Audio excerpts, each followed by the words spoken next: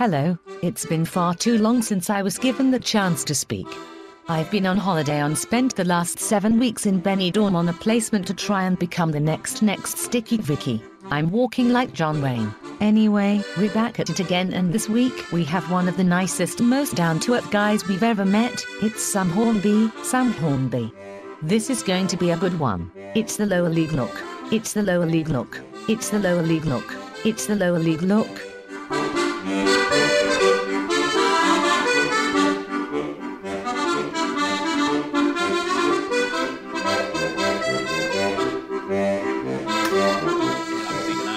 Ones I did there. Guys, we're back.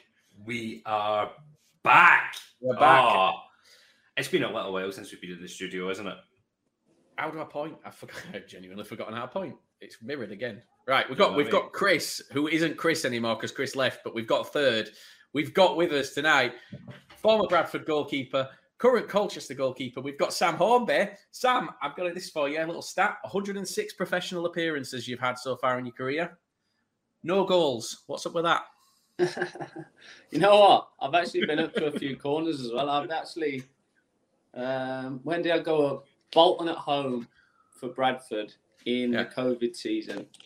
I remember going up for the corner, if you remember correctly, we were 1-0 down. 1-0 down a lot that season. Right at the death of the game, obviously. And it was a corner. I remember it just literally must have just gone over my head. I went out the other side.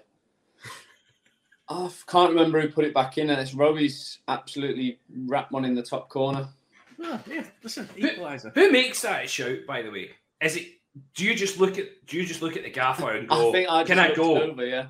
Or does the gaffer go, "Okay, get up there, get up there"? I've had both before, where I've had obviously the other way, where I've looked, and then I've just got as if to say, "What are you doing, you idiot? Just stay there."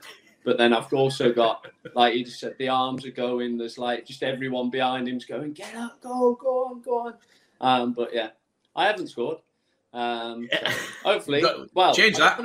I don't want to be in that position, to be honest, to go up. Well, no one wants to be in that position, but do you not feel like when you them times when you've got up for the corner as you're getting close to the box, do you ever just think to yourself, "Oh, this could be it. This is it. I'm going to do this. Imagine if this goes in." What's going through your head at that point?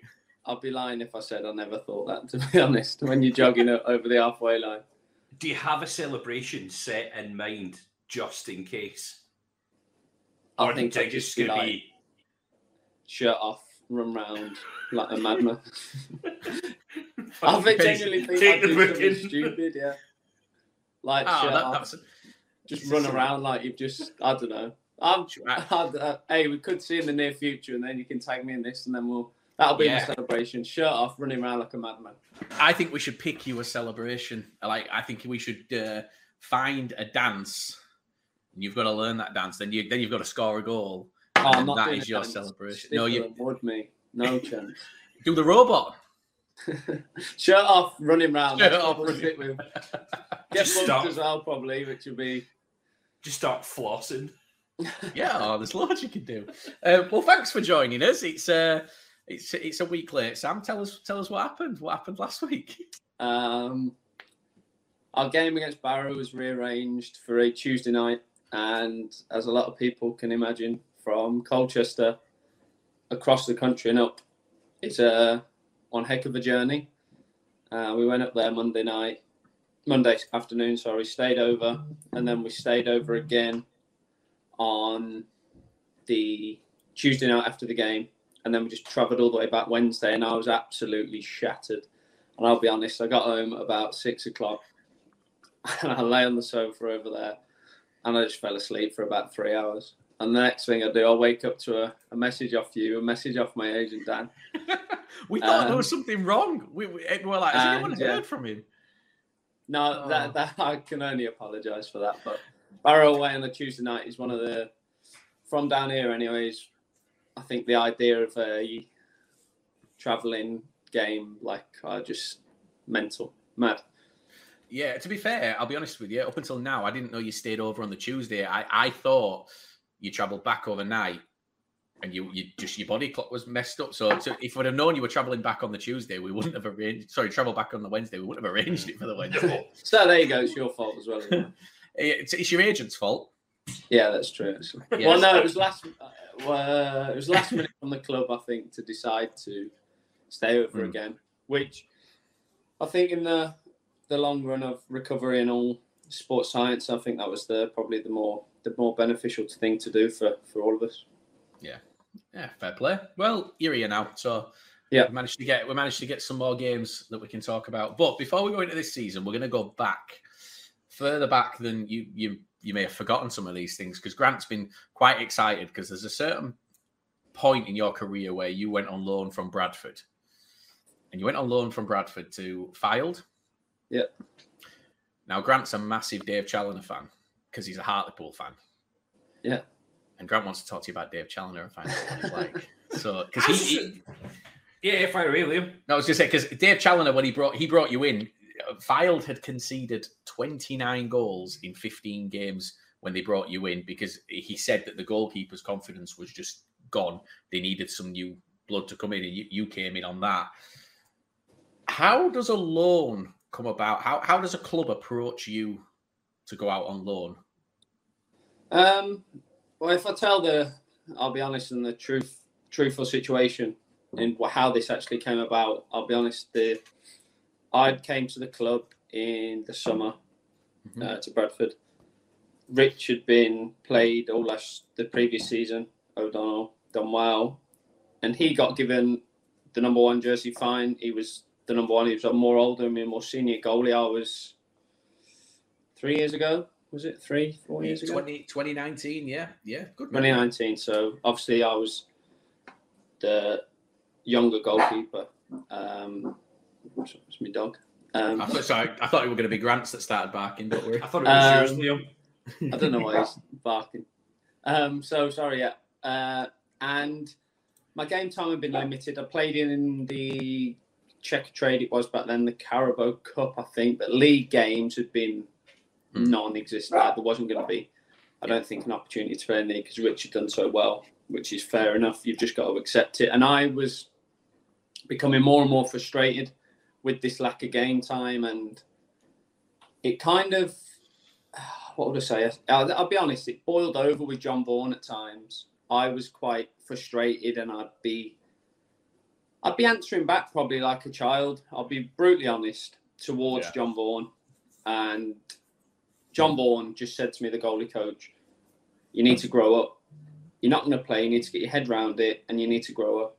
And I remember him having that conversation with me, which was it was a tough conversation to hear, because no one ever wants to be told you need to grow up.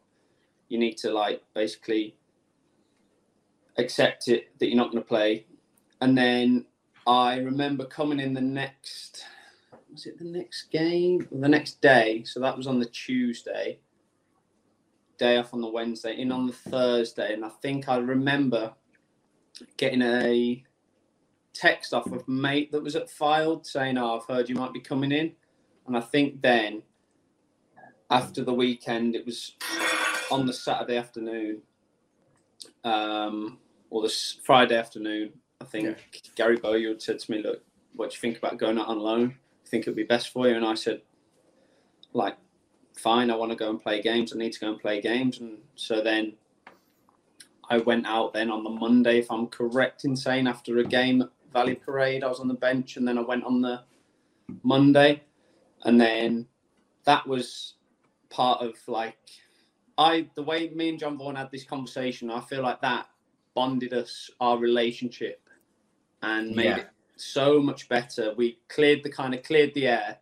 I'd heard some home truths which probably no one wants to hear, and I can't thank him enough for speaking to me about it and telling me, because then season after season working with him, it was the best seasons I've had under him.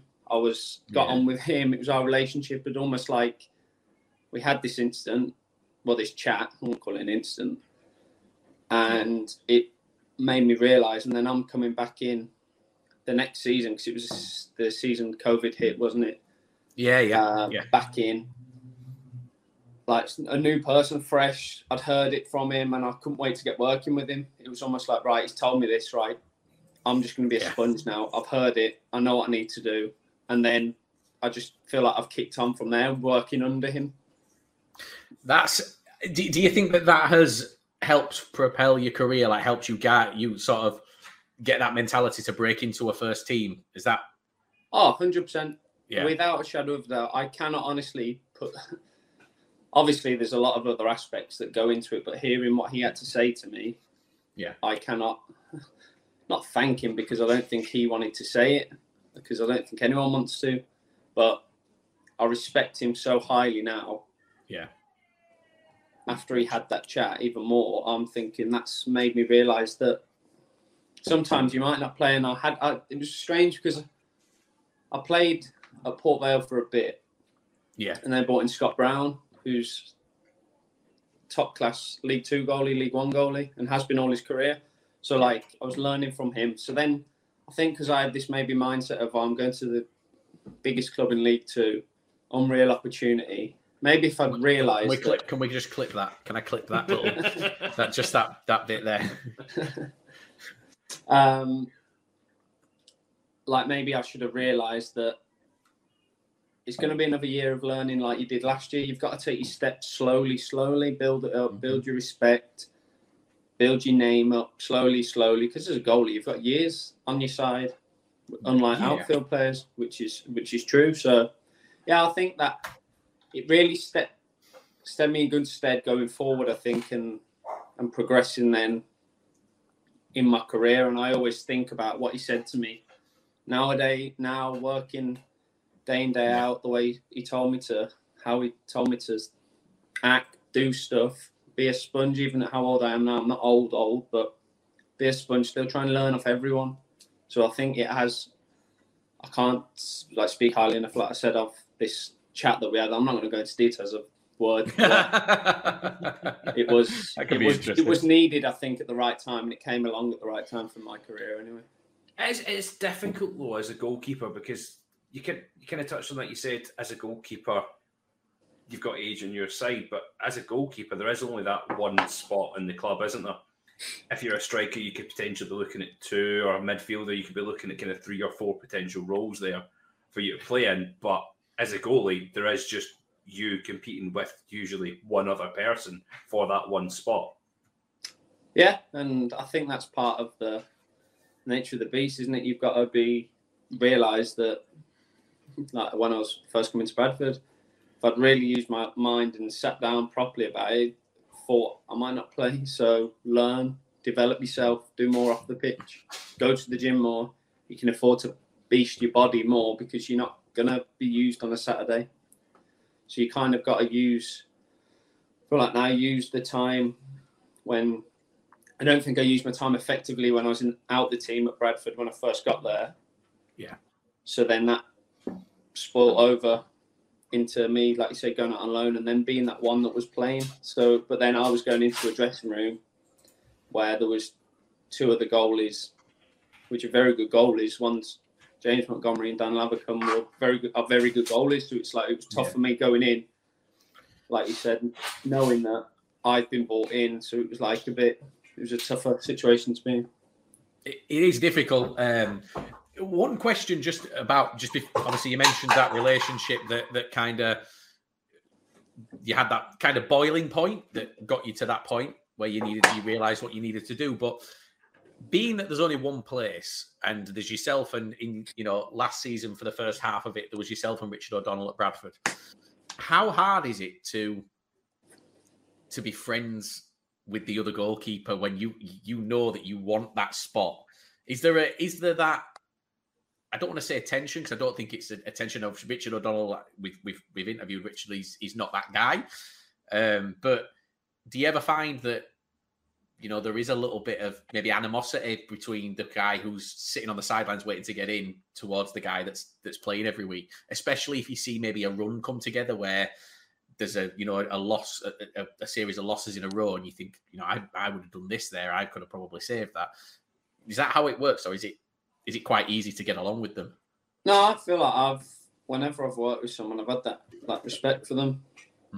And I'll have respect for someone if they're older or younger than me, because at the end of the day, we're all vying for that one spot, but our main aim goal is to win, isn't it? And do your best for the team, and then you seek rewards then with the team going up in the table, and then your end goals like promotion or win the league. So I think I get when people say it could be tough. It is tough at times when you find yourself out the team, but then the best thing for me is having that respect for the other goalie, because if you don't, then your time's just going to be hard, isn't it? You're going to go into work every day and you're going to be a bit sheepish. There's going to be issues. So, I think it's best if you do get on. Obviously, I can't speak for everyone else, but I'd like to say that every time I've been in a club with another goalie, I feel like we have got on and we've had a good relationship. That's good. That's good. So, Fylde. What I was going to say, what I did like about that season at Fylde, in comparison to Bradford's season that season, is you made the FA Cup third round that year? Yeah, we got... Who did we play? Sheffield United, I think. Yeah. Bradford didn't let me play in the first round. It was away to Nantwich. Beat them. And then we played... Who did we play in the second round? They were the lowest ranked team left in the competition. I can't remember who it was off the top of my head. I think you should have this stat. Grant's just brought this. Grant's just thrown this. We don't cover the FA Cup. We cover League Two. Well, actually, Bradford they played Shrewsbury in the FA Cup that round, and they lost, didn't they? Because that's why they let me play, I think. Because obviously they were out. They lost in the replay, and then I've got your third round tie for Fylde up just now against Sheffield United away. Yeah. Yep. I remember that, but I can't remember who we were lucky with that draw. To be fair, a great draw for Fylde. Phenomenal draw that. Unbelievable. I remember Kingstonian away. That was it. Yeah, just had a Google. I didn't know that.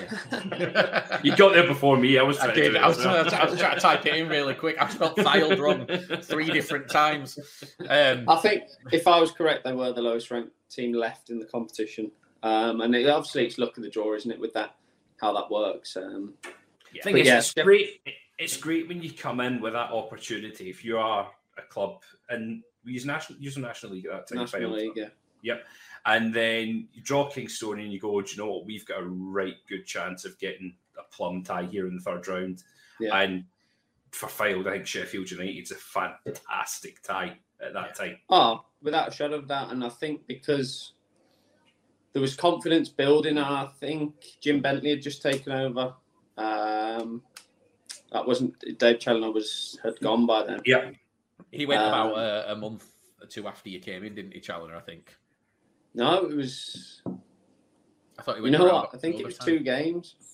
Oh, was it that only? Was it only that long? Oh, well. How was your quick fleeting visit with Dave Challoner? I'd always, because obviously when I was at Kidderminster, it was us and Kidderminster and Fylde battling it out for the title, and Dave Challoner was the manager of Fylde then, and I'd always come across him because I've had a few loans in the National League North with Brackley and so on, and I'd always come across his teams and knew what they were, and I think I had a lot of respect for him for what he's done with those teams and how he's always had the success, and he's a proven winner, isn't he, in the National League North as well, and then obviously in League 2 he's got his team promoted into League 2, and now they're doing well. They're on a really good run in League 2, so.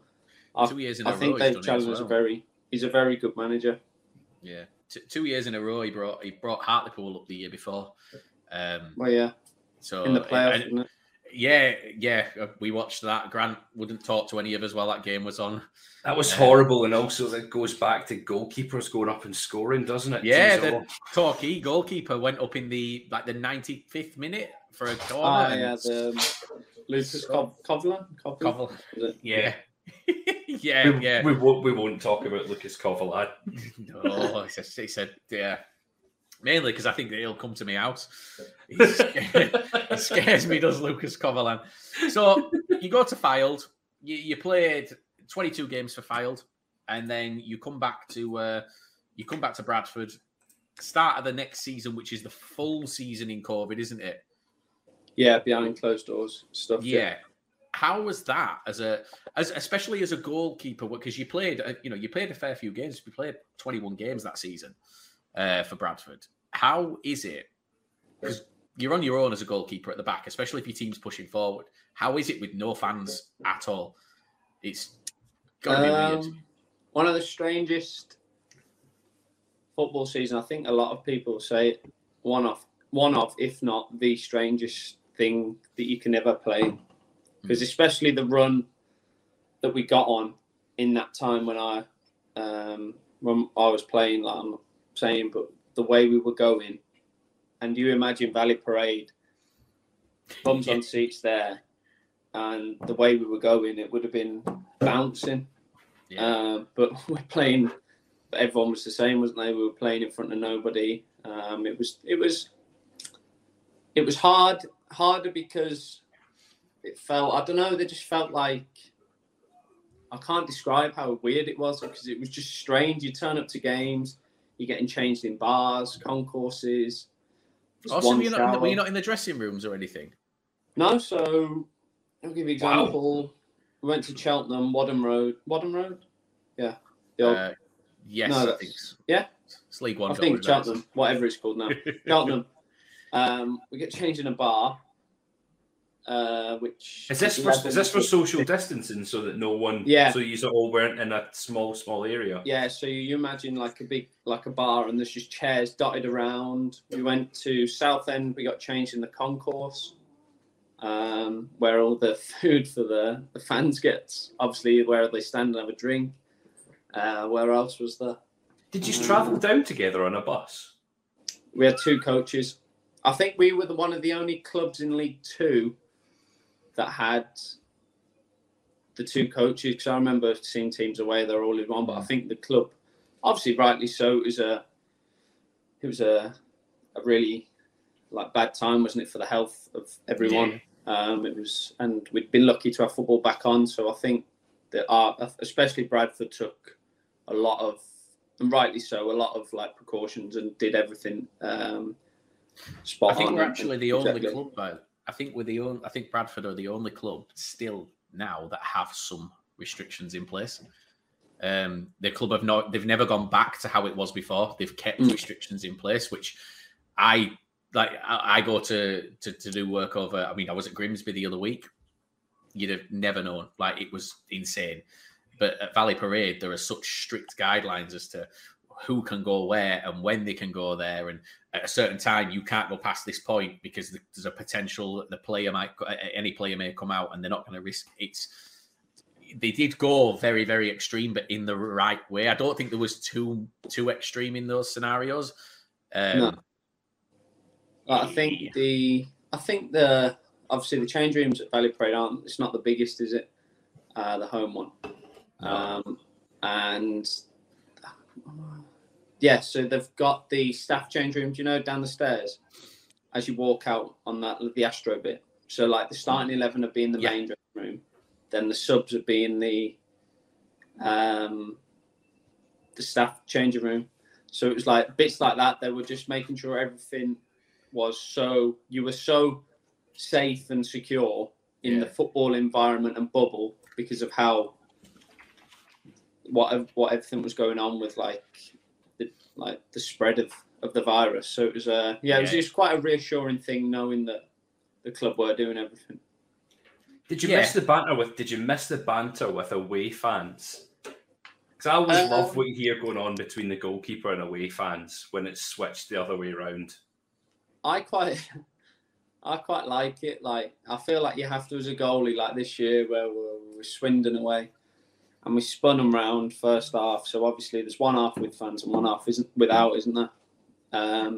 And I was running towards the goal and I was just getting loads of stick. I'm not going to say what it was on here. It was just... I can imagine. And I just started laughing. And I think when I started laughing, they almost were no, he's actually all right. And they just carried on, but then they were laughing. Do you know what I mean? I don't think you can run up to them or run towards the goal, in my opinion, have a straight face and be no, shut up. But Because you just get it all game, won't you? Yeah, and I think with if you show that kind of, I don't know, personality, isn't it? Yeah, a bit of personality and a bit of laughter. I feel like they respect you a bit, and they're not going to be. They'll just say it to try and wind you up, don't they? And get the reaction. But if you laugh and smile, then you're not giving them the reaction they wanted. So it's almost like, if you laugh and you smile, you'll probably get some even funnier ones as well. That's what I mean. It gets funnier, with what they say. Some of it's ridiculous, but I genuinely just laugh at it. I won't ever say anything back. I just literally laugh. I would. That's why I couldn't do it. That's not. I was just about to say that's why I couldn't be a professional footballer, but that's not the only reason I couldn't be a professional footballer. I can't kick a football. Yeah. Wait, hey, Grant, I'd love to have 2 left feet. I'm left-footed. I've got 2 right feet. That's my issue. But yeah, no, I would say I don't.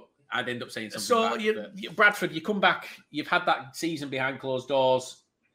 Stuart McCall leaves halfway through. I think he left sort of early December, wasn't it? Yeah. And then, or was it early January? It was one of the two. And then Mark Truman and Connor Sellers, they take over for the remainder of the season. And to be honest, they did a tremendous job from, with looking at the first half of the season to the second, it was night and day, wasn't it? Stuart McCall, obviously Bradford legend. For me, I have to separate Stuart McCall now when I talk about him. There's Stuart McCall the player and Stuart McCall the manager, and I think legend as a player, he's not been a great. He's a phenomenal coach, but he's never worked as a manager for us. What was that like? Obviously, what Stuart McCall means to the club. He's your manager. Obviously, you've had Gary Bowyer, who's come and gone. I think he'd ended up at Salford at that point. I think Gary Bowyer had gone on to Salford. I think McCall's the big name. He's he is Bradford City, and then he gets sacked. What's the feeling around the place when you come into a manager having been dismissed? Not just with McCall, but Bowyer as well. Bowyer was probably a bit easier to take, in my opinion. But I've had it down. I've had it down here, haven't I, as well recently? Yeah. It's in my opinion, you almost feel a bit. Could I have done more? Could we have done this? Could we have done that? Because my opinion is I'd never want to see anyone lose the job. No. Whether or not you played under the manager or you didn't, he's in charge. He picks the team. He picks what he thinks best. So I think it's a tough. What would I say? It's a tough information to take on board when it happens because of the fact you think we've let him down, or we're not in this good run, or could we have done this? Could we have done that? Yeah, that's how I feel anyway. I don't know other players, so I can't speak for anyone else. But then the big saying in football is how quick it moves on, isn't it? So then the nasty part of someone losing the job is there's another opportunity then for someone else to come in. And like you said, Stuart McCall lost his job. Can't remember where we were in terms of results or table-wise. I want to say that and I'm only saying this because it seems to be the case all the time, I want to say that we just lost to Oldham. Because it was that bit of a curse, wasn't there, Oldham away? Yeah, and then last season, Derek Adams got sacked the week before Oldham because we're not going down there losing to Oldham at that point. But so it's that I think it was Oldham or around the Oldham game. I think you have to then respect the decision that's been made, because at the end of the day, we're the ones that are then going to go over on that white line and change things. There might be a fresh idea. There's going to be a fresh face in. So then it's almost a bit like lads that aren't in the squads or haven't been starting. It's kind of a bit of a fresh slate for everyone, and a clean slate. And then I just think it's tough to always find that news out. But then you get a day or whatever, you have a day off next, and then you're back in on the Monday, say, if it's after a Saturday game, and you've just got to get back to work. You've got to then affect what's happened. What's happened has happened. So then all you can affect is what's coming up, if there's a game on the Tuesday or a game on the Saturday. So you've got to be time to get your head down and work even harder, because you need to just work harder to get out of this situation we were in. How's that period in between managers? I know you've had that again recently. I'm at Colchester, where you have an interim in place. How's the atmosphere within a club when you're working with an interim? I've had quite both ends of the scales with this, because obviously Mark and Connor came in on an interim basis at Bradford, and results spoke for themselves, didn't they, really, with that? And they deserved their opportunity that they got. I will never say that they did. They picked us up when we were down there, and we kicked on, marched on, went to some tough places, got good results, got big wins. But then I've also had it down here now where they've made it abundantly clear that this is an interim basis. And we won't be managers, and we're not going to take on. And that was what it was here. It was Steve Ball and Ross Embleton were made it abundantly clear that we're here to help out, and then we're going to find a manager. So I think it's tough, because then they'll have their opinions on who should be playing, don't they? And it's a bit like, is it hard to know yourself, really, when you've got... That's what I was going to say. When someone says we're here for maybe 1 or 2 games, but then I think you always need to be in a situation like that. I was out of the team, so I was thinking, right, get your head down and work hard. You might get put back in because people change stuff. You don't know what they're thinking, what their opinion is. So I find it, in my opinion, where if that's there, whatever the case is, if they're there for 1 game, or like Mark and Connor proved to be there for the rest of the season, you need to give your all for the build-up for that 1 game, because they might then be there all season. You don't know. You can't just think, he's only here for a week, I'll just kind of toss it off and just sit back and then wait till the manager, because that's what... It's not like your substitute teacher at school, is it? No, and I think what a lot of people talk in football, don't they? The industry is so small. Yeah. So it takes 1 phone call, doesn't it, to say, well, he tossed it off the other week because he thought he wasn't going to be in charge. But now look at him, he's in charge, and he's found himself even more down the pecking order. Yeah. And you never know when you're going to work with someone again in football. Yeah, exactly. I don't know if in my future I might work with Gary Bowyer, Stuart McCall, Wayne Brown. Do you know what I mean? Like, you don't know, do you? You don't know where they're going to get jobs again, and if they might ring you and say. So I don't feel like you can ever burn bridges or be disrespectful or not try for anyone. Like, for me, I think people managers say, well, he gave me his all. He tried his hardest and he tried his best.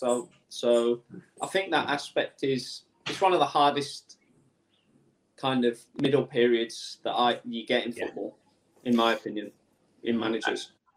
I can imagine it quite. So Truman and Sellers came in. They came in interim, and then they were given that long-term contract, weren't they? They were literally given the job. Do you think they deserved longer than they got? Because the summer came and they were put back, and then Derek Adams came in. Do you think that they should have been given the start of the next season to see how it went, or did they know towards the end of the season they weren't going to get to carry on? I mean, I can't. I think that's above my pay grade, isn't it, to say whether or not... I mean, did you guys feel that they weren't the ones to take you forward at that point, or...? I don't know. It was tough, wasn't it? Because obviously we had that real good run. Mm-hmm. I don't know of how many games, and then we...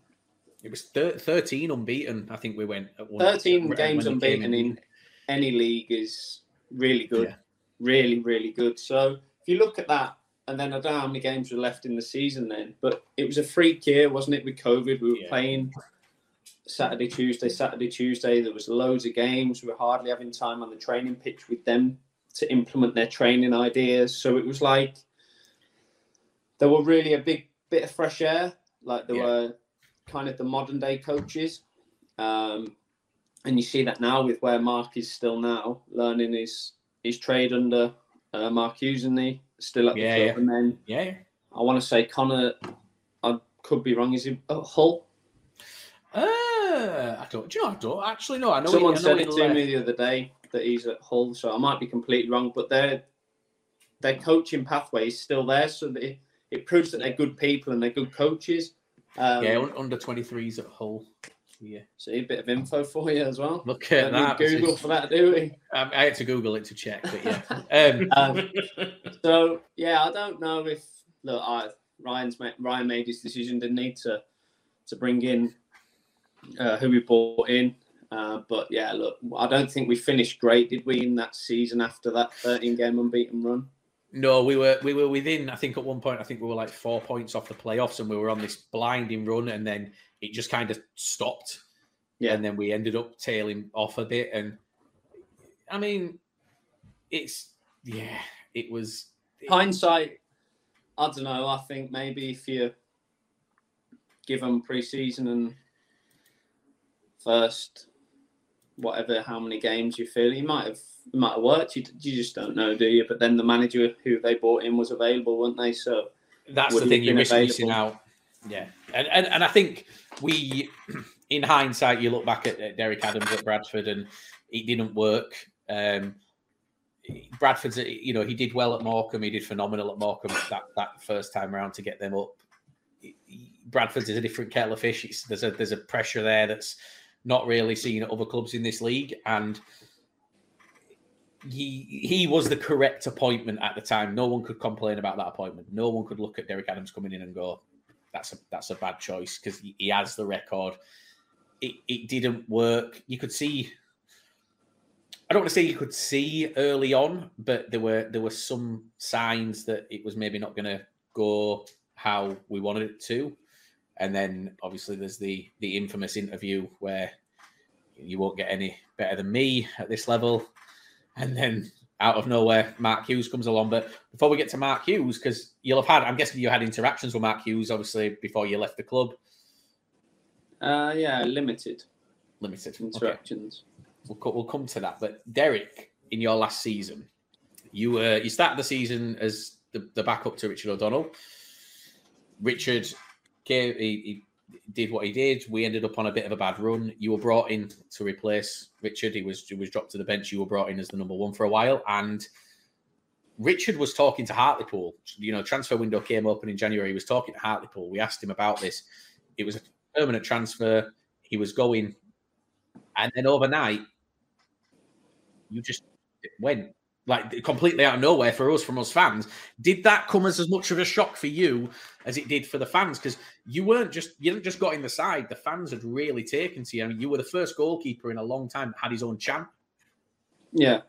Did that come as a surprise to you out of nowhere, really? If I'm being honest, we'll go back right to how this kind of snowballed. So we played Rochdale away, drew 0-0. Thought 0-0, clean sheet, done well. Obviously, you're never going to take every game for granted, but I thought, perfect. Derek Adams gets us in on Sundays if there's a Tuesday game. So Sunday morning, I'm driving up with my girlfriend because what were we doing? We were going to go somewhere on the way back, just to break up the weekend, to have a bit of a weekend.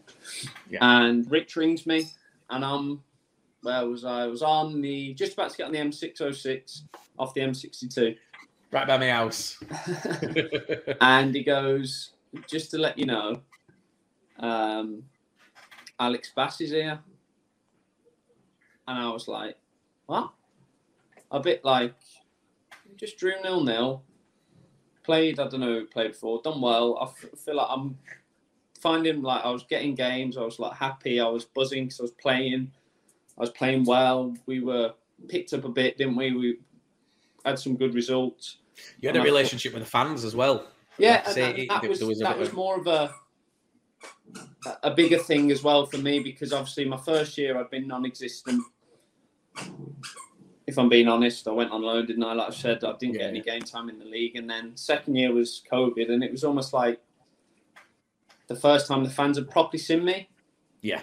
So I was like, I'd got a relationship with them. I felt they were kind of buying into me. Like, thought, like I felt respected by all the fans, and and when he told me that, I was just like, I just couldn't. I couldn't get my mind to why he's brought someone in. Bear in mind, there was arguably other. I'm not going to start saying, we should have brought this, that, and this in. but arguably other positions that we could have strengthened in because numbers were a bit bare in those aspects. So yeah, he rang me and said that. And I remember turning to my girlfriend just going, like, am I shit or something?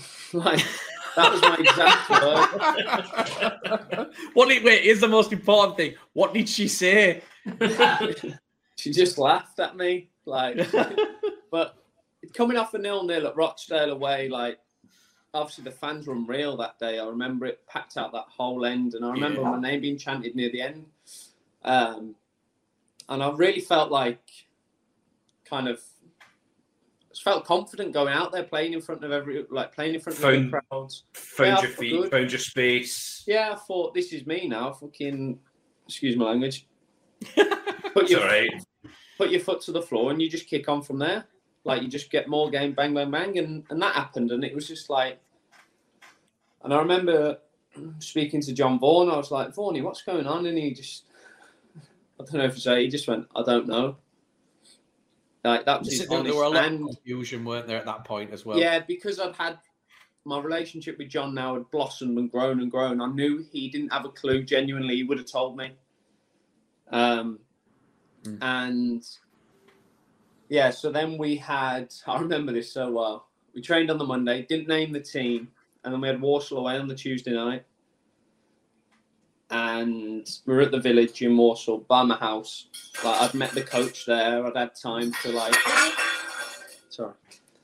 had time to. Trashing place. Dog's going mental. Dinner, look. Is he brought his ball? You know what? He's I'm sitting there to try and get more dinner.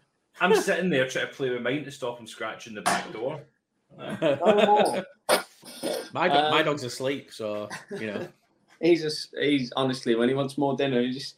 People have Zooms, and like my girlfriend, when she works, they just go mad on Zoom. Whenever you're on a Zoom or something, it's like he knows what to do. No.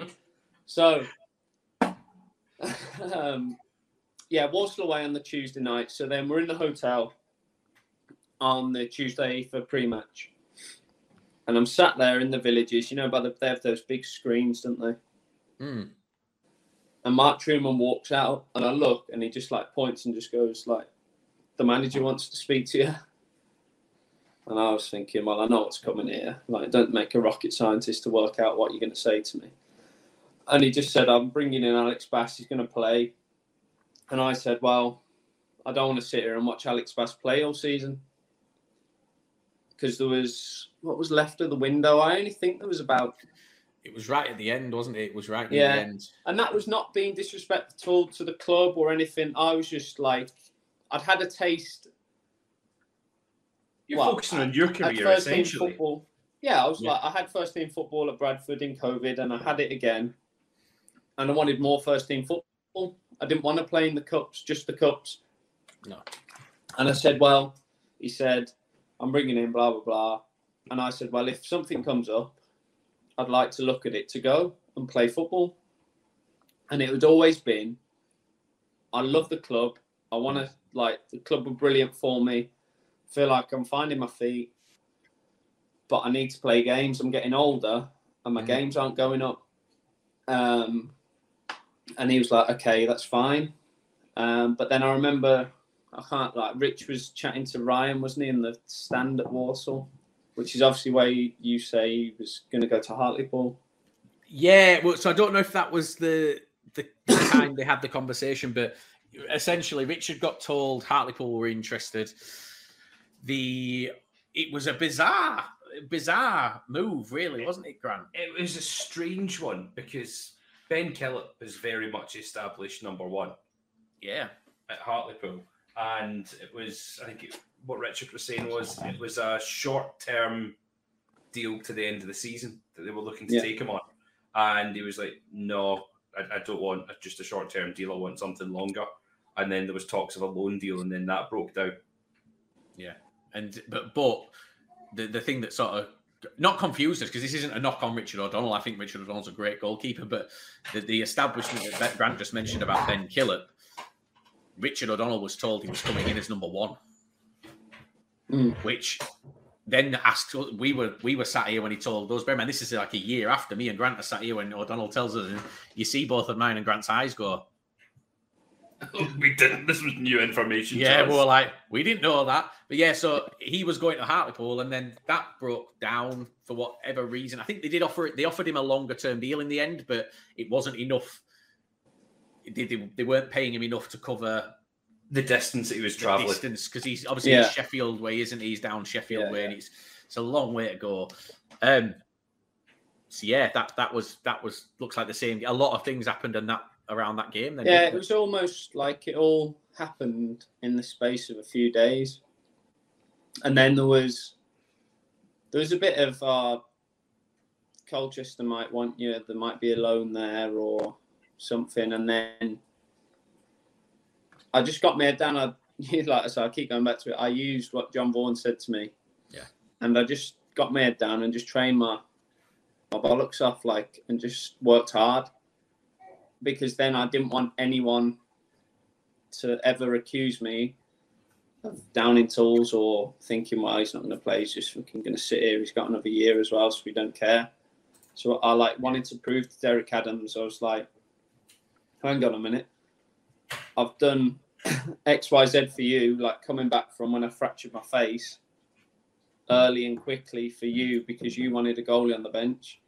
And then, you've treated me almost like this. And I was just like, well, I'm going to prove to you that I'm not just this, I'll get on with it. I'm going to prove in training that I should be playing kind of attitude. And I think that's the best way you have to be. And it's hard, but it's one man's opinion, isn't it, that picked the team. And the thing is, 2.5 weeks later, Derek Adams has gone, isn't he? He went early February, which. But then I think we would have been stuck in a predicament of having me, Rich, and Alex Bass. Yeah.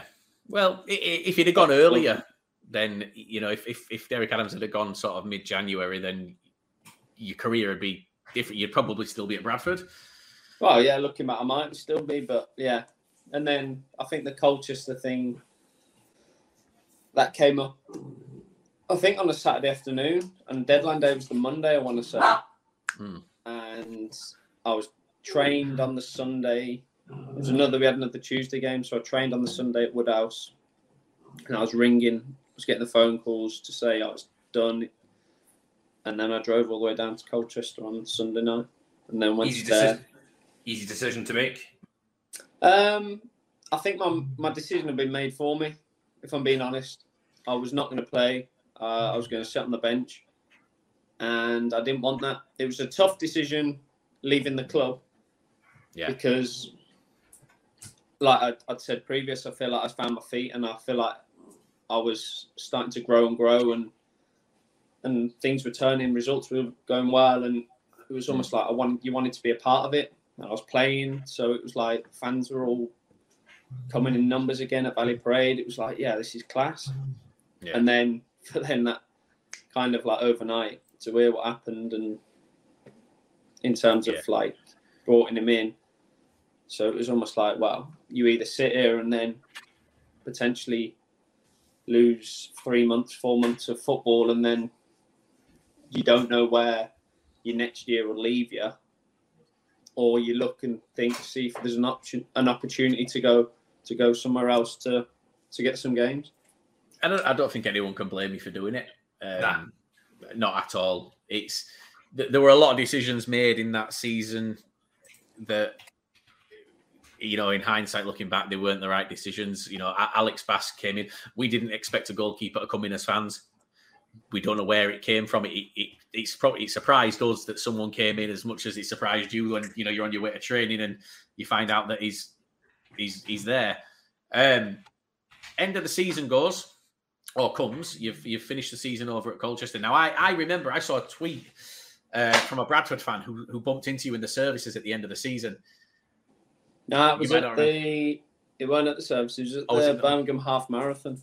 Oh, it was. Yes, sorry. Yes, it was. Yeah. My girlfriend was running it with two of my mates, so the three of them were doing, and we were stood by the finish. Me and my friend's girlfriends. There was three of us. Yeah. And he like looked at me and he went, Sam. And I like looked and I didn't know who he was. It wasn't me being like ignorant or anything. You're not gonna know. You're not gonna know. I'm not gonna think a Birmingham half marathon. Like I'm from Birmingham, so it was like in my home city, that I'm gonna bump into a Bradford fan. He goes, "Are you staying?" And I was just like, "What? Am I staying where?" Yeah. It was like really weird. And, but yeah, it was a funny moment because like my friends, girlfriends were next to me, and they were like, "What? What did he just ask you?" Yeah, so how did he let you know? How did he let you know he was a Bradford fan in the end? Did he pull his trouser leg up and show you his leg tattoo? Because that's what they normally do. No, I think he said, "Are you gonna come back to Bradford, or what are you gonna do about Bradford?" Or that it was something along those lines. I think you said you've got another year, didn't you? At that point, I said, "Yeah, I think I said, I've got another year. I'll see what happens or what how it pans out." So the summer comes, and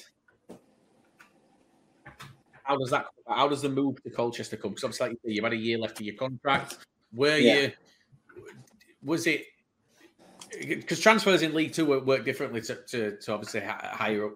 You kind of hear a little bit more about them in terms of what they entail. Down in League Two, you don't hear as much. As always, if there's fees involved, it's always undisclosed. Sometimes you don't even hear what's going on. But you obviously left Bradford. Were you released from Bradford and then signed for Colchester, or did Colchester come to Bradford to try and bring you in? How does that come about? So the first day, the report day it was in the summer. I'll be honest. I think the clubs were trying to get something sorted at the back end of the summer, or like they'd asked me my opinion on it, and I just couldn't commit to what was personal terms, whatever. I couldn't move down here with everything. My girlfriend moved my life down there. I couldn't do it at what was getting offered or how it was first put to me. And it went really quiet over, I'd say a month, 2.5 weeks period. And then the report date for Bradford came back and I got a message. And I turned up first day of pre-season and a few people, staff, and players turned to me and went, "What are you doing here?" As if to say, like, "We didn't expect you here." Wow. Like, not what are you doing. I didn't expect to see you, or some along those lines. Yeah, like a shock, essentially a shocked reaction. Yeah, and I was like, "Shit." That's made my made my mind up for me of where I feel like I stand. Wow. And obviously they bought in Colin Doyle had come back, hadn't he? And then they bought in Harry Lewis early on in the summer.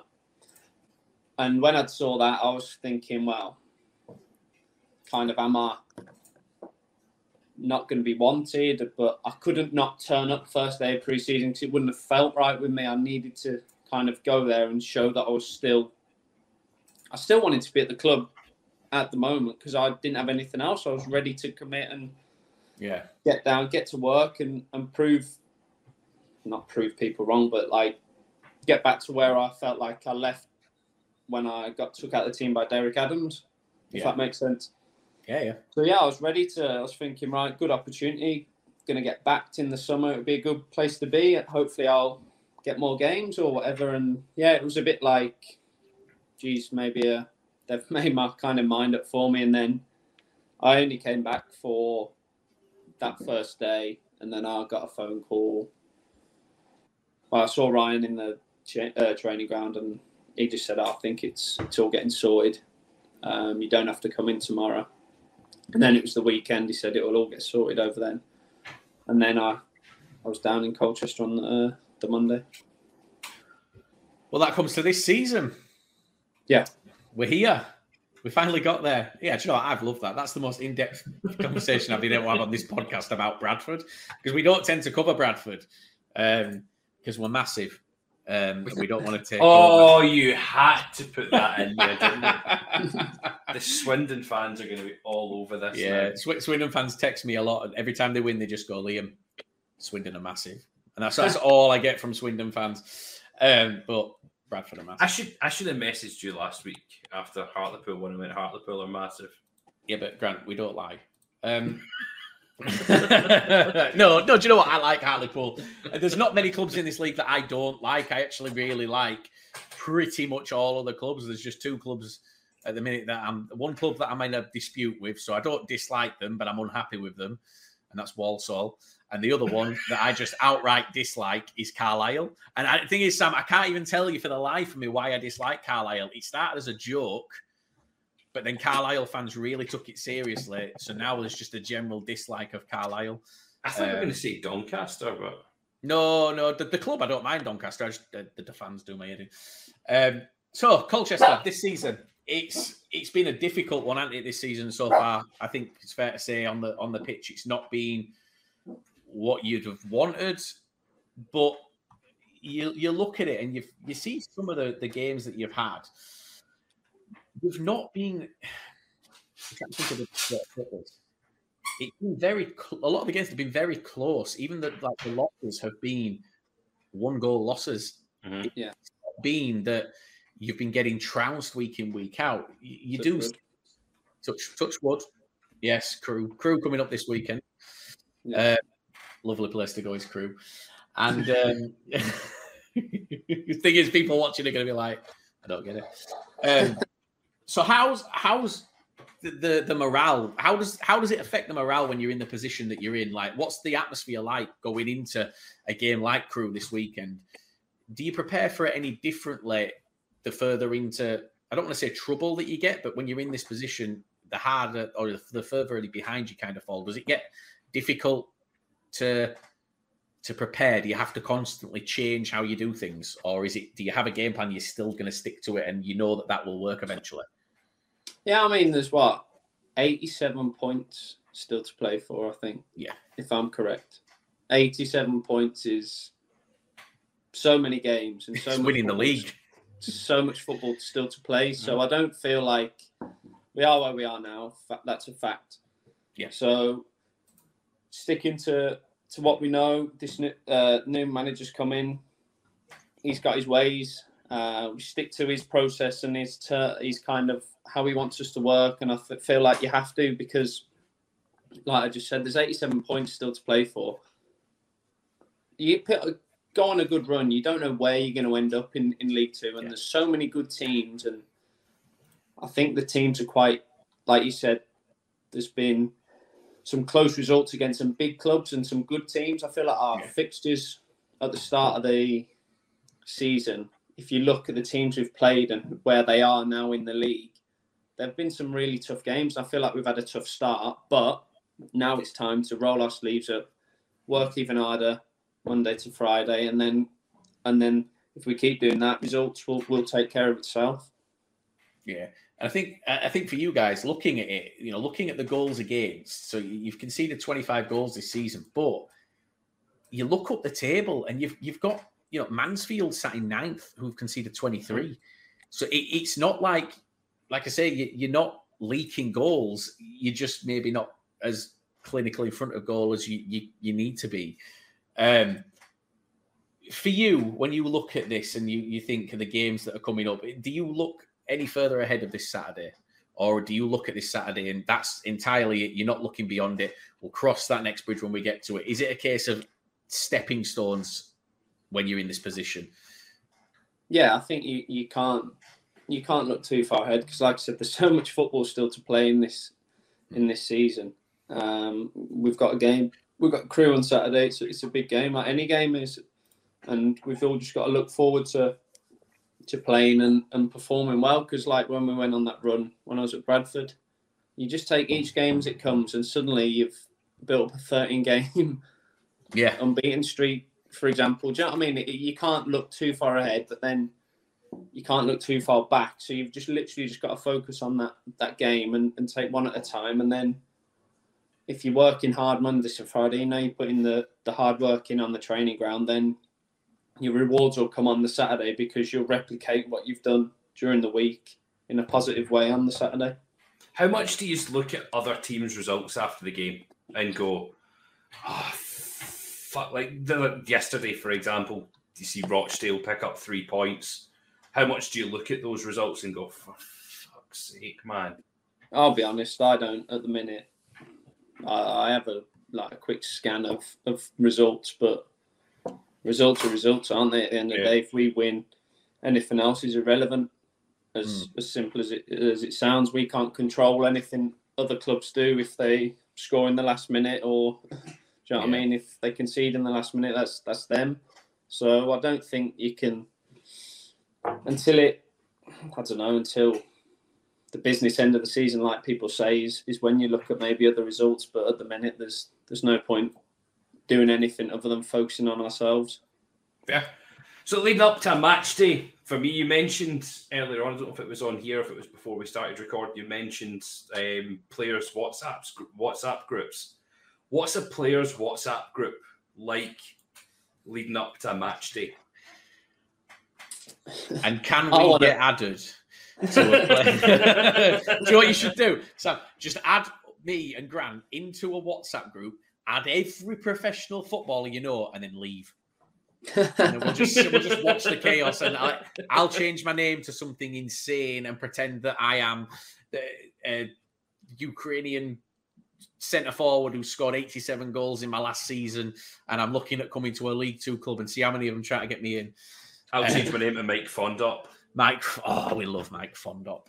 I think here's just admin side, really, because you have to put your ticket request in and stuff like that. So honestly, like here at Colchester, the WhatsApp group is timings that we're in the morning. Oh, the plan of the day. Sorry, so in the morning we'll get a plan of 9:45 breakfast, 10:15 pre-act, 10:30 meeting out on the grass at 11, stuff like that. So I wouldn't say they're becoming quite more administrative groups than I would say what you think they are. They are just groups. Yeah.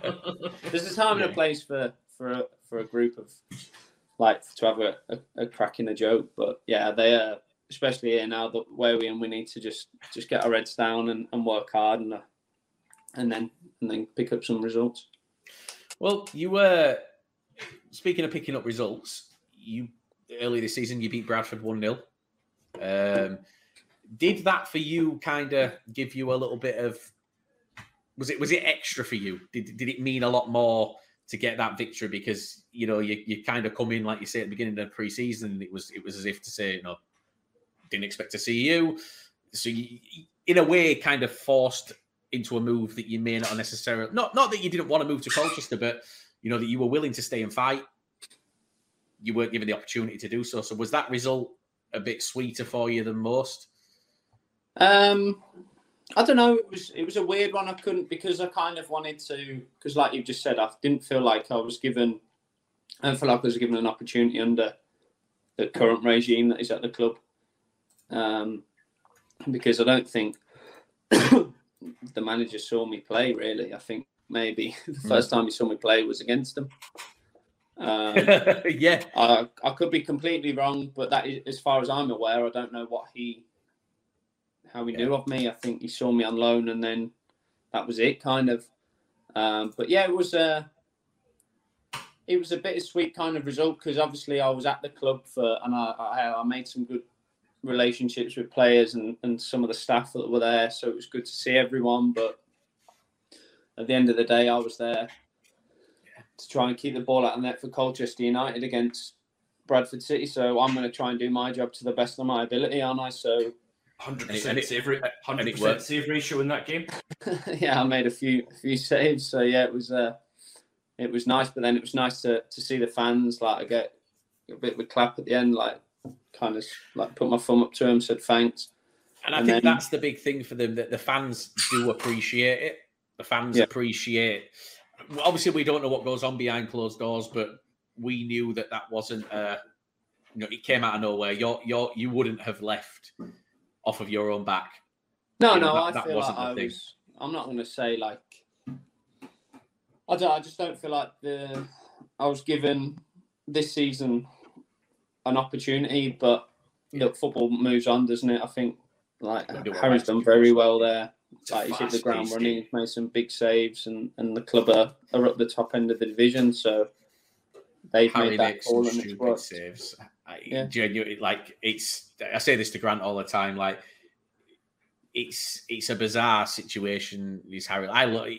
He's an infectious character as well, and I think the fans have really taken to him. But I've never heard a Bradford fan have a bad word to say about you, and that's unusual because goalkeepers can usually be made the scapegoats. Richard O'Donnell was made a scapegoat by Bradford fans for a long time. He was the scapegoat, but never a bad word about you, and that's a testament to you and the fact that you did just sort of get your head down and try and get back in, and you had it taken away from you. It wasn't that you lost your form and then were dropped and then went out on loan. You were in form, you were playing, you'd got yourself in the team, and then you sent out. There's nothing you can do. But look, I don't feel like I feel like I played well for the club. That's the more frustrating thing. It was a hard one to take when in that aspect, because it was like I gave me all, and I don't think, like you said, I didn't lose form there. It was just kind of a sequence of events that happens in football that you have to kind of roll with, because it's this industry that we're in. Yeah. Well, look, we've got some questions for you now. Okay, so I like this. So this is some Soccer AM style. But like, do you remember old school Soccer AM when they used to interview players like back in the day, and they used to ask some weird questions? We're going to do the same for you. So here we're going to ask them so I don't get sued. Sam Hornby on his Colchester United teammates. So, question up, here we go. Oh, God. This is time for you to dish the dirt on some players. Who's the worst dressed in the team? Worst dressed? Or the worst fashion sense? Who's got the worst fashion sense? I think fashion's gone everywhere, though, isn't it? Left, right, and centre at the minute. So I don't think there's everyone's just completely different. Yeah, but there's still no room for flip flops and socks. It's Crocs and socks now, though, isn't it? No, there's no room for Crocs and socks. I'm all about the Croc life. No, there's no room for Crocs.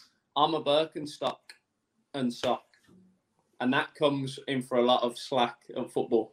Right, so you're the worst dressed. For my footwear, and because I live literally a stone's throw from the training ground, I walk to training in the morning. I just go for comfort levels of Birkenstocks and socks, bang into training. Who's the best dressed at the club? Best dressed? He's going to say him, but he's... I like Luke Hannant's got a bit of gear, nice gear. Luke Chambers. It's easy to be positive, isn't it? It's easy to be positive about them. Is very sophisticated dress sense. Who thinks they're the best dressed at the club, but they're not? Big John Akindi. I love how there's just no hesitation whatsoever. Yeah, because he comes... No, yeah, Big John. Who's the worst dancer? Oh God, I genuinely won't be able to comment on that because we're not. You've told us about you. You are. You've told us about you. Oh yeah, I'm stiff as anything. I need to have a few drinks, and I'm still probably even stiffer than then when I drink. If I have a drink and have a dance. Oh, I know what's coming. Who's the drama queen? Oh, that's a drama queen. Yeah. Hanno again, I think. Luke Hannon loves a bit of a bit of exaggeration. If he gets a knock or if he gets one in the balls, he'll be screaming for hours. It'll be stuff like that. Who's got the worst haircut? Alex Newby's had a good few bad trims. He's just moved down to the area, so he's trying to find barbers. So he's going through them. He's going through barbers. He's going through a lot of barbers, but he's coming in every day and he's having a different kind of. Does he blame the barber each time? I don't know what barbers he's using at the minute. Is it just an advert of where to avoid in Colchester? And lastly, right, can we just put a disclaimer on this? You can answer this in whatever way. This is a bit like Taskmaster, in that you get the question, however you interpret the question, you can answer it. Yeah. Who's the longest in the shower? I knew that was coming.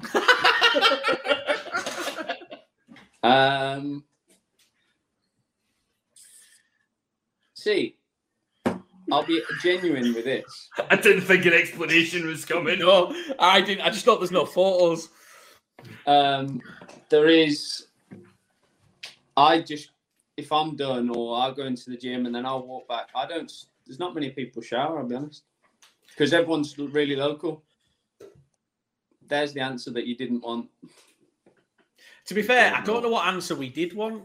This is the thing. We don't really know where we thought that was going to go. Everyone's quite local, so I think it's a case of do your work, do your training, and then everyone gets home. Like, because we do it, wash our own kit and stuff. So there's no leave your kit here for the kit man, or we take it all over. You take it home, wash your own kit and stuff. Yeah, I don't know if they've kept that since COVID. Wow. But yeah, that's a genuine answer. There's not many, because we do it all ourselves. There's a lot say train, lunch, gym, and after gym just off your pop. So yeah, well, I like that. Well, there we go. That is a diplomatic thought process. That is a diplomatic answer. Not the one that we thought we were going to get, but it's one that not we'll the one accept. that you wanted either, was it? To be fair, like I say, I don't know how we'd have handled it if you'd have answered it that way. We'd have probably just started laughing and cut it. So now we're able to keep that in. Honestly, Sam, it's been great. Genuinely, we could have done this for hours. So, but we're not going to keep you because we know you like your sleep. I'm fine now with sleep. Well, look, we're Grant. Do you want to walk us out? Sam, just to let you know, when we do end, we don't actually end. It's just the end of the recording because we had one guest who we said thanks very much for coming, and he just disconnected, and we've not spoken. It's been nearly a year we haven't spoken to him again. Grant, take it away. Thank you very much, everyone. Thank you. It's so good to be back recording once again. Don't forget, give us a follow on all our socials. Don't forget to retweet it, share whatever it is you do to get out to more people. Comment your friends, your family. Just get a few folk listening to it. Don't forget, rate us 5 stars on Spotify. Comment whatever the hell you want. We don't care. It is purely the 5 stars that we want to get on Spotify to get us back up to that 5-star level or close to again. Sam, it's been amazing having you on. Thank you very much for being a guest with us this week. All the best for the rest of the season. Really hope to see you guys climbing back up the league. Everyone, we have been the Lower League.